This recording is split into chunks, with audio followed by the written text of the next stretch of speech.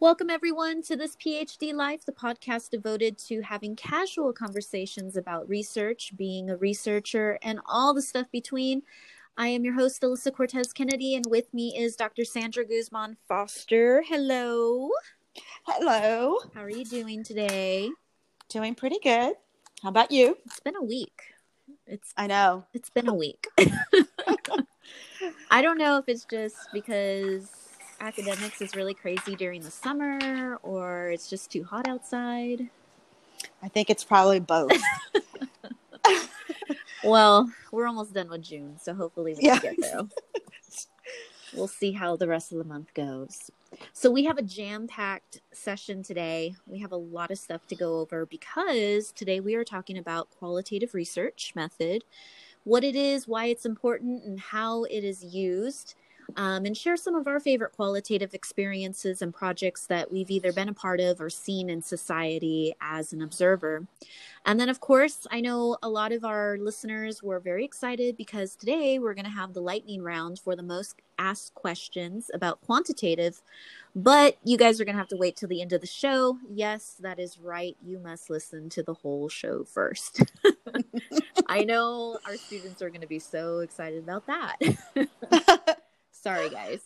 So you and I are two peas in a pod when it comes to qualitative research. We both love it. And it's something that we have a passion for. Not that we hate quantitative research, but qualitative research is a lot different in how it's used and how you tell people's stories. So I'm super excited to be talking about that today with you. So let's get started. What is qualitative research to you, Dr. Guzman Foster? Qualitative research to me is a methodology that you use to share people's experiences, and that could be in any form, like a story, a picture, a video. So what's great about qualitative research is that you can use your creative juices and be as creative as you want to in order to make profound information available to your audience. And what I mean by profound is, yes, we see startling statistics out there, but what's really behind those startling statistics? So if I know that there's a community in rural Texas where, children under 16 are dying from, let's say, the water system, then you want to go in, and if it's showing that 80% of the children are dying, well, who are those 80% of children? What are their living conditions? What are their health conditions? What are their family situations? What is their economic status?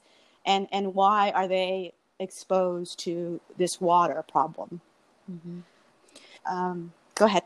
I think there's a lot of different stories that can be told in qualitative research. And, qualitative research, just like quantitative, it surrounds us. And I think we, as a society, we don't even realize that we're telling our own story or someone else's story every single day. And the power in that. I agree. There's this really great statement that I love. It's your story matters. And that's where I come from when I'm looking at my research and designing my qualitative research studies. It's because people's stories do matter. And I'm a big proponent of that. And even today, what we're seeing socially, imagine the stories you can get right now of people who are actually participating in the protests, both sides, what's happening, what's going through their mind, what are kids thinking. Young people today are so much more active and vociferous, which I think is great because they're our future. They'll be taking care of me when I'm old. So I want strong youth, and I always remind people that they are our jewels for the future. And we have to really nurture them, love them, and care for them and make sure they have what they need so they can lead this country and make sure we're all in a safe, better place. Mm-hmm. Yeah. I think qualitative research, it stems back to exactly what you're talking about, those developmental stages where children start to realize their surroundings, whether it be directly or indirectly. And a lot of those things they see obviously from a very different perspective because they're much more forgiving. They tend to adapt much faster. And, as adults, we tend to just have our own perspective or an idea of what we think is going on.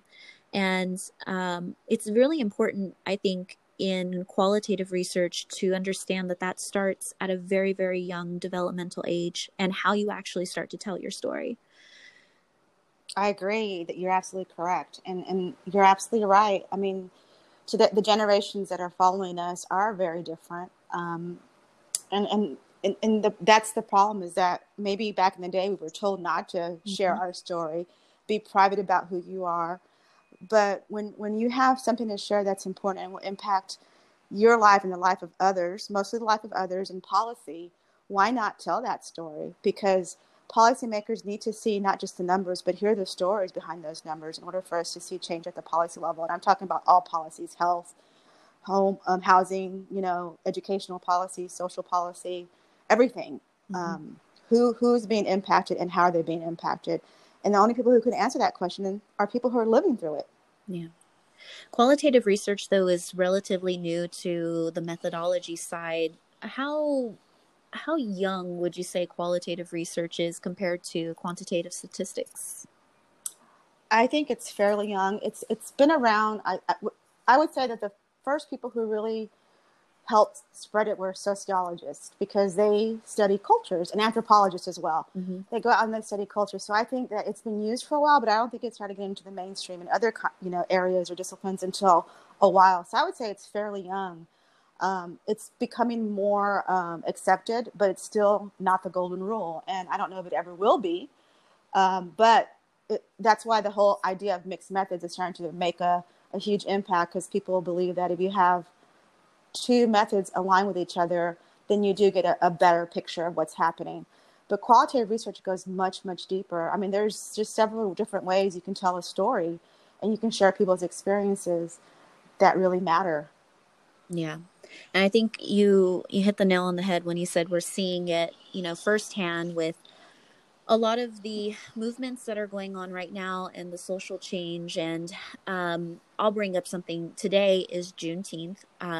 Ever celebrated Juneteenth? Never. I don't ever remember it being celebrated the way it's being celebrated this year.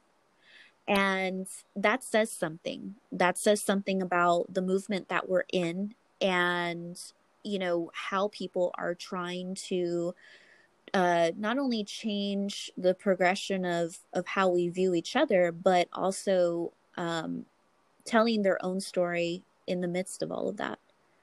I agree. I mean, I used to teach in Austin, and I knew about Juneteenth because many of my students would celebrate, and I would be invited to celebrations on Juneteenth. So I was surprised that a lot of people didn't know what it was. But again, that, like you said, it goes to show what is being excluded, who's being silenced. And so now we got to figure out why that's been happening, and why hasn't this holiday been known by many people until today? It's almost shocking to me. But again, it's based on our experiences as well. And it goes back to the curriculum that's taught in schools. What is being taught to our students, and whose histories are being taught, and how who's writing those histories. Yeah, is something else that we need to actually consider as well. Yeah, and how the different types of histories are carried through. Because, for example, like if you're in Texas, you're going to learn about Texas history. You're not going to learn about Deep South history and all of the other components that went along with that. Or if you're in another country, like, for example, Croatia or Romania, you're going to obviously learn about Croatian or Romanian historical content. You're not going to be exposed to other types of content unless you actually have the ability to travel, or somebody who does. Exactly. And even with world history courses, there's not enough time to touch on everything that's happening in the world. Yep. And most of the time the books are wrong, but that's just my Nope, you hit the nail on the head. Again, that goes back to who's writing the books and who's telling the stories. I just, that's something I want to throw out there. Let's think about who's writing the books. And it's true. And even you'll see that in the social movements. There's been a lot of, I have a lot of colleagues across the country who are like me. We're critical race theorists. We look at the world very differently. A lot of our research is based on things that are happening today. And so a lot of them are sharing that it's time for our students to be represented in our textbooks, but they continue to be excluded. So their history is being excluded. But it's time. I know we can't fit everybody in, but you've got to fit most people in, especially if your school district mirrors certain populations, that population is to be mirrored and represented in the books, and or even in the supplemental information that they're learning, whatever it's a handout or a project. The message, just like right now, that, you know, people's lives don't matter, especially Black lives don't matter, is kids are thinking, well, we're not valued in school, so why should I be here if I don't see myself in the curriculum? So yeah, it's a long story for another time, but that is something that is huge about the curriculum in schools, and it's one of my passions, is to teach future teachers how to incorporate other people's stories and the counter narrative, because there's always another side to a story.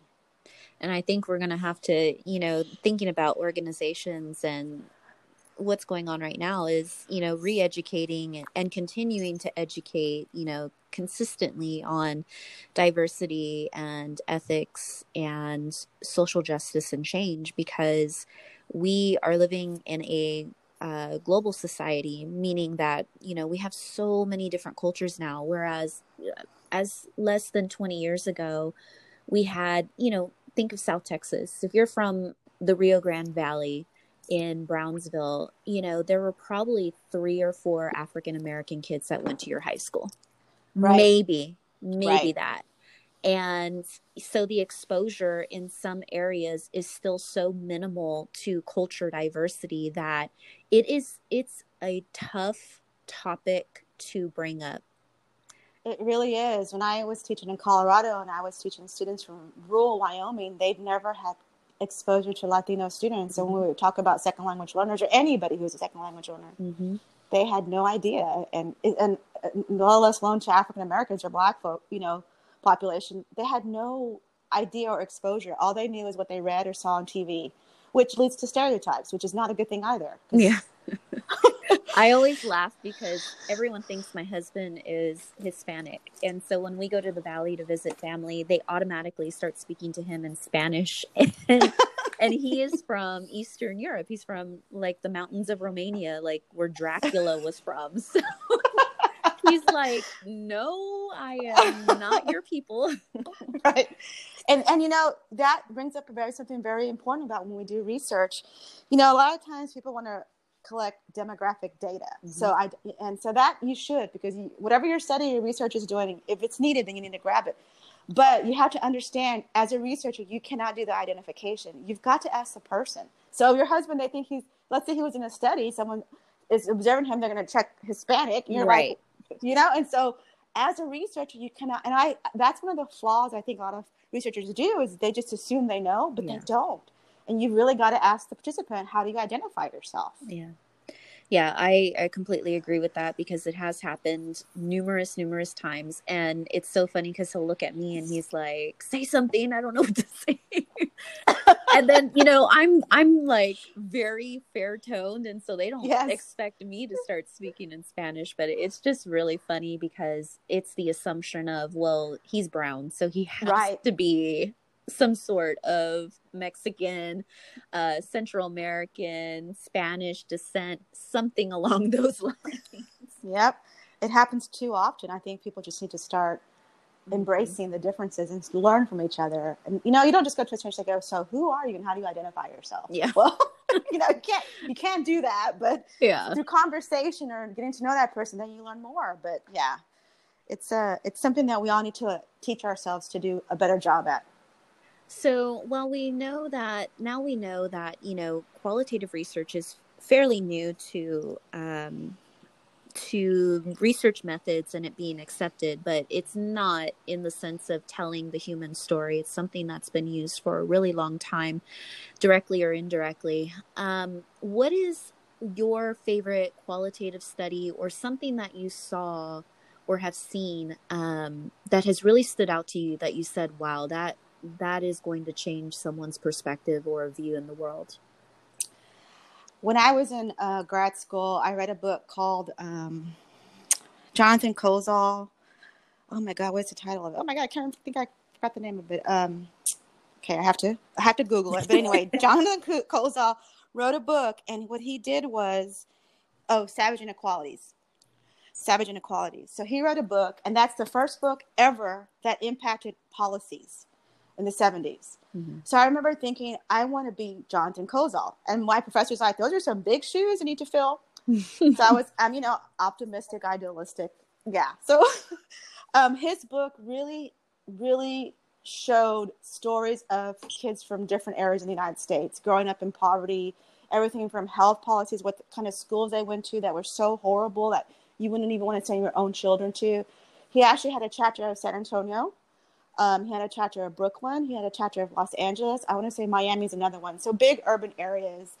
But that was my favorite book because he told stories of children and their families and how they were impacted by policies. And he made it so real and rich that as you were reading it, you can actually envision what these students were going through in their daily lives. Mm. And so to me, I was like, this is so profound. And if this kind of stuff really impacts policy, wow. So he's done that his whole entire life. He's he's dedicated his whole entire life to doing that, so much that he doesn't even have his own family, but he travels and does these things because that's how much he cares about what's happening with children in this country who live in poverty.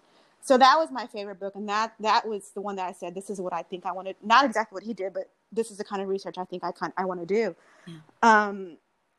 But I've done case study, I've done narrative,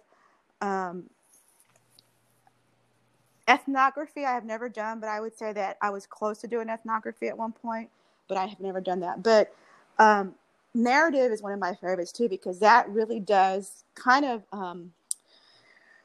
really lets you paint a picture with words, if that makes sense. Right. You paint a picture with words, and you're telling the students or participant story. And hopefully the goal is that as you're reading that story, you can envision what's happening and occurring, just like he did when he wrote his book. Mm-hmm. And case study, you can have, so the great thing about qualitative research too, is that you can have a case study where you're studying a system or an area or a bounded system, and you can use narrative as the way you present your data. So you can use two different kinds of methodologies with one and still get the story out, if that makes sense. Mm-hmm. And that's why I say qualitative research is different, because there's no script. So like with quantitative, there are steps and processes that you must follow. If you do a quasi-experimental or correlational design, you have to follow certain steps. But with qualitative, there are no steps to follow. It's pretty much what is happening, how are you gathering the data, and what are you getting out of it, and how am I going to report it in a rich, thick description so others can actually see my participants' lives through their eyes and through their stories. Yeah. Well, you and I were a part of narrative, and one of the assignments that you gave me in your class. Yeah. But it really was profound, because what we did was we interviewed as a class, we looked at religion discrimination and how that has impacted our lives, has or has not. And then we were partnered with somebody who was of a different religion, and we were able to visit their church, their synagogue, their other places of worship, get to know them through personal interview. And then at the end, we did an entire focus group. And there were so many different parts of that research that stood out for different reasons. Being able to individually connect, and then also being able to see the other individuals come together and make connections, not even having any other prior knowledge to what had already been done in the other interviews, if that makes sense. Yes. And I'll say this, when my partner wrote up my paper, there were a couple things in there that she hit spot on, but I never realized about myself. One of them being that I tend to not rely on anything other than just being led by the Holy Spirit. That's really big in my life. And I just kind of go with the flow, like, if it's meant to happen, it will happen. And while I knew that, seeing somebody else pick up on that and write about how I express that or how I go about my daily life was mind-blowing to me. Because I just got chills when you said that, because I was like, yes. I really just didn't. And then I also realized that I tend to be a little bit more closed off when it comes to my religion, because I'm so sacred about it, that it's I keep it very personal because it's so sacred to me. And sometimes that may come across the wrong way to individuals. And it's not a bad thing. It's something that she noticed as a researcher. And it's true. But I didn't realize that until I was reading what she wrote. And I was like, oh my gosh. Yeah. And, and that's the thing, is that she interpreted through your interview, focus group, and visiting your place of worship, she was able to pick all of that up, whether you did it non-verbally, verbally, gave her, we talked about photos or artifacts as well. But the fact that she was able to interpret what your religion means to you is what qualitative research is about. And then remember, we did member check, and I asked you guys to read each other's stories to make sure. And that was the whole point, because I wanted you to see it is mind-blowing when you're like, oh my God, X'd everything out. No, I'm joking. This is not me at all. But it is really, and to see the eyes open, like when I did it with my students, my participants, when I did my dissertation with high school students, they were just, their eyes got big, and they're like, oh my God, this is exactly what I said, but I didn't even know that this is what I said. Yeah. It's like, yeah. So and for them to see it come together, they were just so appreciative that their story was going to get out. If you have the opportunity to be a part of a narrative, it is, you can't describe it until you actually go through the process, and then you see your work for what it is afterwards. If you truly devote yourself to it, if you're not going to devote yourself to it and take the time to really spend time with your subjects or do the observations, you're going to miss things. And I think that's why it works so well in that particular semester, is that everyone was really invested into each other's lives, and we just had a really great group, and it worked so well. I agree. And when you talk about religion, and those are controversial topics, I wasn't really sure how people were going to react. Yeah. And I was a little worried, but I was glad everybody was open to the idea. And as researchers, we have to be open to an idea like that, because and speaking of when you're out doing your interviews, you have to also watch your nonverbal behavior. So if your partner said something that was so offensive, you can't just get up and walk out of the room, or you can't just sit there and cross your arms and make a face. You can't do those things, because that impacts how they respond. You have to be aware of your nonverbal behavior as well, because it could come off wrong to the participant, and then they're going to shut down. Yeah. And they won't tell their story. And it does happen, Yeah. It depends, if you're doing focus groups or observations at a specific place, and it does happen. I saw it happen, but it was good that I saw that happened in a respectful way, because it showed how you completely remove your bias, and how you just keep going with the flow of wherever you're at. And that's difficult. It really is. Yes, it is. It really is. So I think that was, if you ever have an opportunity to be a part of a narrative, then definitely do it. And I would do another narrative in a heartbeat. One of the people that you exposed me to was Anna Derive Smith, and she does qualitative research in the form of plays, but she actually goes and interviews individuals in specific populations, and then she comes back and she learns their whole script, and I hate to use the word mimic, but I can't think of anything else right now. She mimics exactly how they tell their story, how they're sitting, their facial expression, their hand movements, their eye coordination. It's amazing. And she's powerful. Her, she had a special on HBO called Notes from the Field, and that changed my whole life. It really did. It did. That's good. I think that's why she did it, to be honest. She wanted people to see it. Yeah. But go ahead. No. Okay, so we're on a roll here. See how excited we get about I know, exactly. We're both wanting. Yeah, thriving on this. I saw that and I was like, wow. And that's not me. Again, that's another creative spin on qualitative research. It was so profound that it made an impact on you. And as many people who have talked about how powerful and profound her one act play is, because that's exactly what she does. She takes people's lives and puts them on stage. And how profound is that? I'm even getting chills just talking about it because it was so powerful. Yeah. And it's tough. It's tough to listen to those stories, interviewing, doing focus groups, but then also to have to reinterpret them and get the points across exactly how they were said in the original script.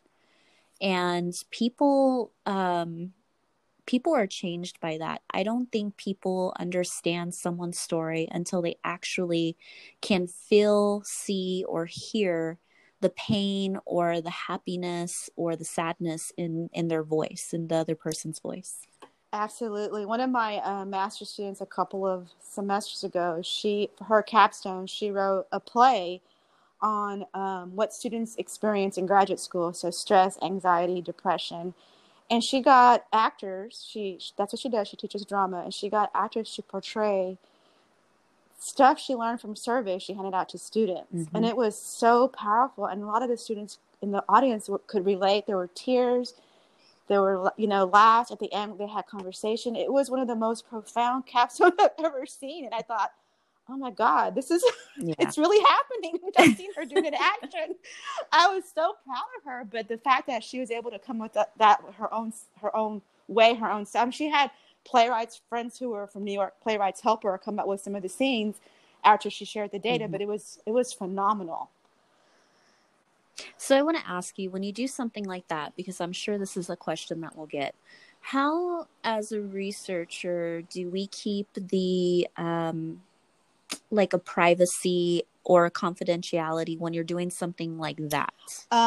So the idea is that you don't ever want to, if you have to get like really specific, first of all, people have to let me step back for a second. When you do qualitative research, you have to go through the IRB approval. They will look at the questions you're going to ask. And so they are the governing board that says, this question is going to cause too much stress. You need to remove it or revise it. Because the last thing that they want to do is cause any kind of emotional harm in anyone. So people get upset about that. But if you think about it, it's to protect the participants. I think that people need to understand IRB is not a UIW thing. It's a federal body. It's federal regulations that we must follow. And the university is making sure we're following those regulations. So what she did was, even when she asked a survey, she asked open-ended questions, but she didn't ask for anybody's name. So it was an anonymous survey. She did it digitally on SurveyMonkey. So she didn't know who answered what. So she just took what she got from the surveys, and they were open-ended questions, and created this play. So if you can do it like that and promise and guarantee that no one is going to be identified, then you're in good hands, and that's the way to do it. But because we're working with, you get consent, right? But you don't know who answered what. So the idea is, do the consent separately, because a lot of people, when they do like SurveyMonkey, they have the consent right before they take it.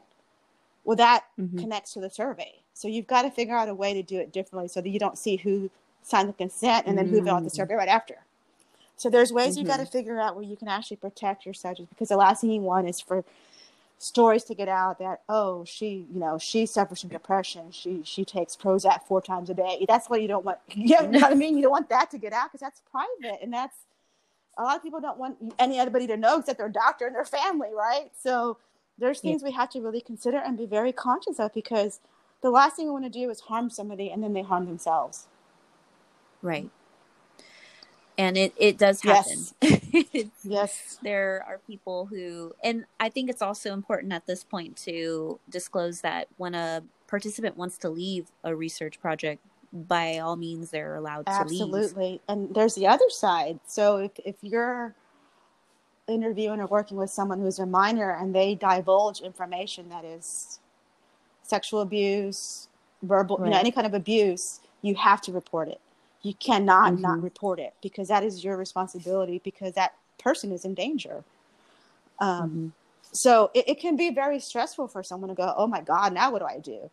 But you need to really do something about it and not ignore it, because something bad could happen. And if something happens, that person can say, well, I told the researcher, And so let me throw one more mm-hmm. thing in there, another wrench for you. What if you are working with a population, let's say like on a reservation or internationally? How are you held accountable for that? Because as long as you're a student at UIW, you are held accountable because you went through the process with UIW's IRB. International laws are very different. So let's say you graduated from UIW, you moved to Germany, you want to do a study. Depends on the institution you're working for. So the institution requires IRB, then you have to follow their IRB.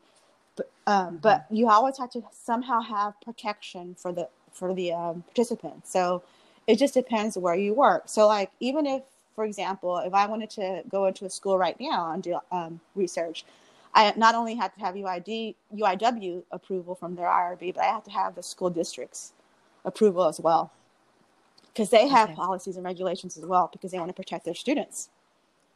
Mm-hmm. So a lot of policy. Yes. A lot of doors to go through, check marks, T's and I's to be dotted. So let me ask you this. How do you think that as we are going through all these current events and changes, how do you think it's going to progress qualitative research right now? Oh, I think I think we're going to see a lot of research come out of this in the next 2 years, whether it's in stories, narratives, whether it's in art form of some sort, whether it's pictures, photo voice, or plays. I think we're going to see a lot of it, because even people who take pictures and journalists who are writing their stories, someone could easily just contact those people and say, hey, can we work together? Of course, depending on where you are, and do your research. But I think we're going to see a lot of stories come out of this whole movement from many different people, from many different generations and many different ages. And there's so many different ways to tell the stories. If you think back to like people who even journal, that's someone's story. And depending how far back they go, how much narrative you have and how much timeline you have, there's so many different ways to tell someone's story. And so it's going to be very exciting to see what comes from unfortunate events, but events that need to happen in order to see things to progress and move forward and change. Historical narrative is becoming more popular because of that. People want to know what happened in the past and how it's related to today. Mm-hmm. So even if you were to look at someone who lived in the 1800s and maybe an ancestor that's living today, you can compare and just see how either their stories are similar or how different they are, and depending on the social movements that were occurring during that time. I think something to think about too is when we think of like Ellis Island and how immigrants come into the country, all of that is considered qualitative research, because they were taking people's names down, where they were from, how many children, their surname, and they had actual details to capture that moment. And so there's different types of qualitative research that you can find throughout the historical content of our country and others. I agree. And imagine how many stories. I mean, I remember growing up, the only thing I knew about Nazi Germany was Anne Frank, besides learning about the war in school. But now we're seeing more stories come out of people who helped in the Holocaust and helped, get Jewish people out of Germany so they can be safe. You're hearing all these stories, and you're like, well, who are these people? So those people are still out there who have these stories that just haven't been told.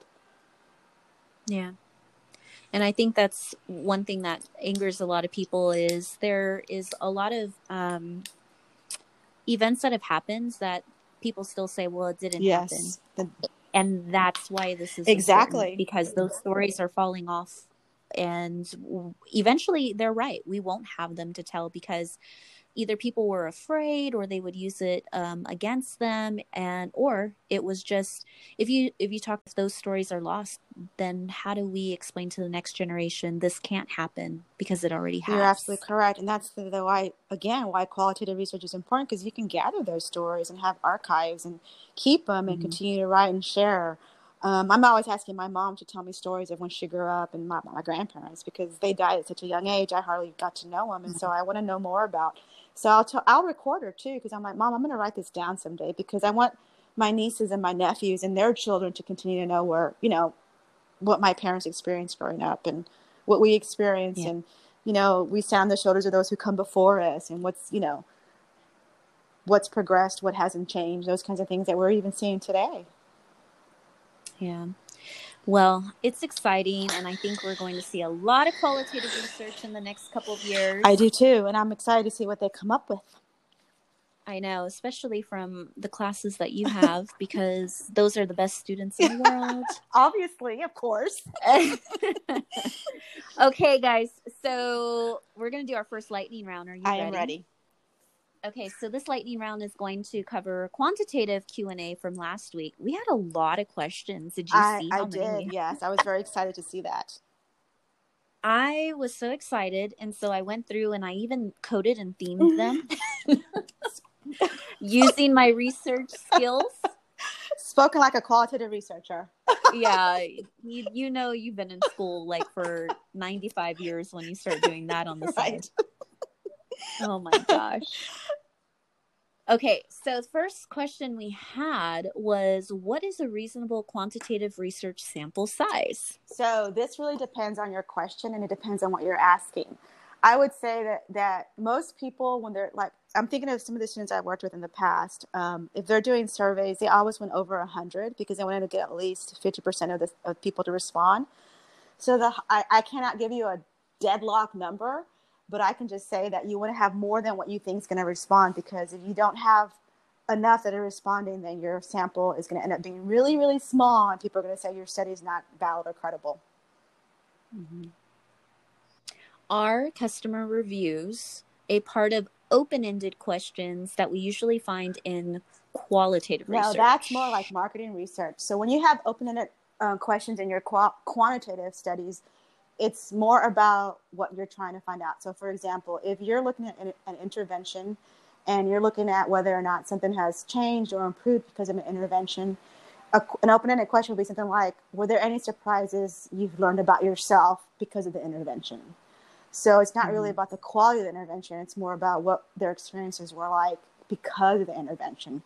So market research is very different than the kind of questions you would ask in a quantitative survey. As a novice researcher, how will I know which method fits my research question? Well, this depends on how much you know about each methodology. So for example, if I'm looking for a relationship between two variables, then I'm obviously going to do a correlational study. Mm-hmm. If I'm looking at frequency and number of times somebody experiences something, then I'm looking at descriptive. If I'm looking at a comparison or cause and effect, then you're going to do probably experimental. So it just really depends on what your question is and what you're trying to learn from that question. I love this next question. I never even thought about this. So whoever wrote this question on the board, y'all are like way ahead of me. You made me look really horrible. I'm at the end of coursework and I never even thought about this. So kudos to you. Is qualitative research more expensive to conduct since researchers spend more time on the field? And this depends on where your research is. If it's away from where you live, then yes, because you're either looking to stay somewhere with a relative or staying at something like that, a hotel. You're looking at mileage for gas.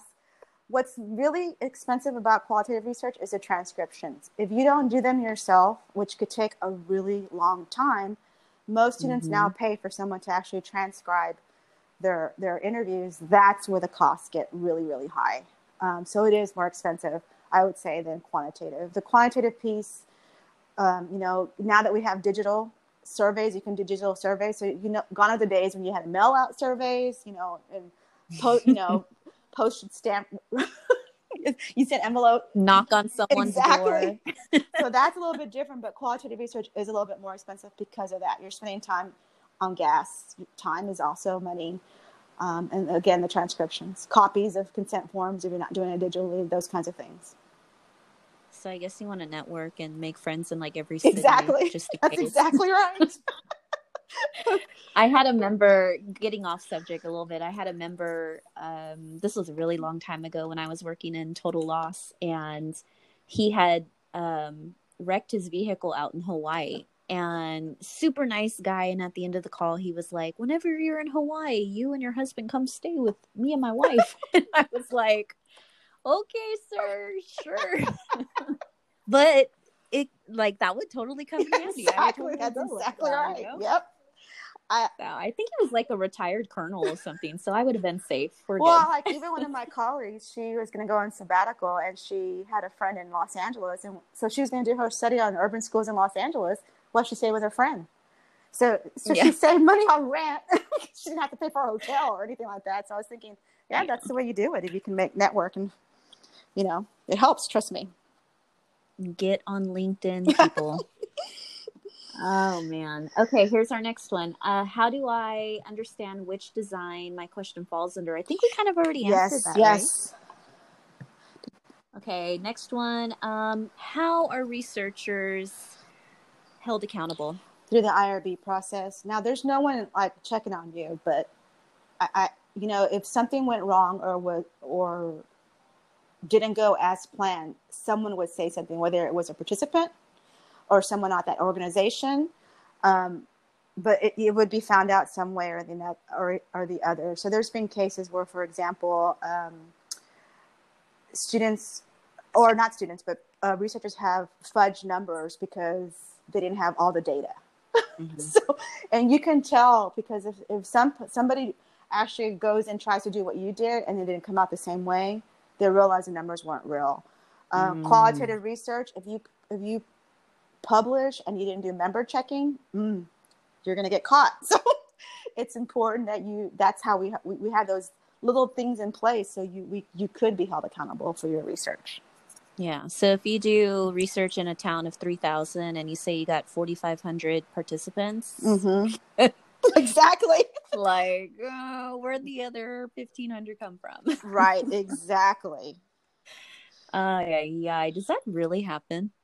Yes. There's even been times where people have like fallen in love with their participants. I mean, you're just like, what? Or some people end up stalking their participants. I mean, those are things you just don't do. And so, you've got to just check yourself before and know what ethically you're responsible for as a researcher. Talk about writing a rich pitch piece. Exactly. And then what happens is no one wants to be in part of a study anymore if things go wrong. I mean, I remember I was studying in Colorado at school, and these teachers are like, no, we don't want to do it. And I was like, well, why? And because they had a bad experience with another researcher. Yeah. And so that makes a lot of sense. So I had to like really work at convincing them that they could trust me. It took months to do that, but I did it. But that was time that I could have used to start the study, but I thought it was worth it to try to get them on board. Mm-hmm. That is crazy. I can't believe that. Yeah. How do we hold other researchers accountable? Other researchers? Yes. Check and balance. So, there's a lot of times when if you have for example, your chair can check to see how you're doing and just kind of make sure that you're doing what you need to be doing. As far as, analyzing data, how you're collecting data, are you making sure you're keeping everything confidential, those kinds of things. So you can have someone do a check with you, but it cannot be someone who can actually see the data. Does that make sense? Yes, it does. Okay. Mm-hmm. Finally, last but not least, how do we research things ethically? You have to be aware of your positionality. As a researcher, you should always journal about your experiences the minute you leave your site, because whatever you're feeling or experiencing will actually show some of your biases. So those biases will impact how you collected data. Those biases will also impact how you write your findings up. So you have to be aware and name what's going on, because it's important that you understand that, as I remember doing my dissertation as a former chair in my department, I had to remove my evaluation hat when I would see the teachers, because I was like, oh my God, this is a horrible teacher. But I was like, I'm not here to see, evaluate the teacher. I'm here to observe what's happening in the classroom and what's related to high stakes testing. Mm-hmm. But I wrote that on my journal, and I realized that day that really impacted how I collected data. So I had to make sure I didn't let it impact how I did wrote up my findings and my discussion piece, because it was irrelevant. That's not what I was there for. I was focusing on something else. Yeah. Another thing is, when you are out in public, you should never talk about your research. So mm-hmm. There's been cases where people have done research and they're out in a diner or somewhere and they're talking to their significant other, and someone mentions what they're doing, and somebody in the restaurant recognizes just by what you're talking about, they can identify who you're talking about. They go back to the parent and say, hey, I heard someone say blah, blah, blah. Is your daughter or son part of a state? And then they find out, they're like, yeah. So now you've just blown confidentiality. You've broken every rule you can think of, and now you have to stop your study. Wow. Mm-hmm. So you have to be really, really careful. And I don't think people realize that, that when it comes to confidentiality, you may not share the data with anybody who does not have permission, who's not part of the study team. You cannot talk about it because, especially in public, because if someone finds out, they can figure out who it is, then you're in trouble. Yeah. Now I'm scared. Don't be scared.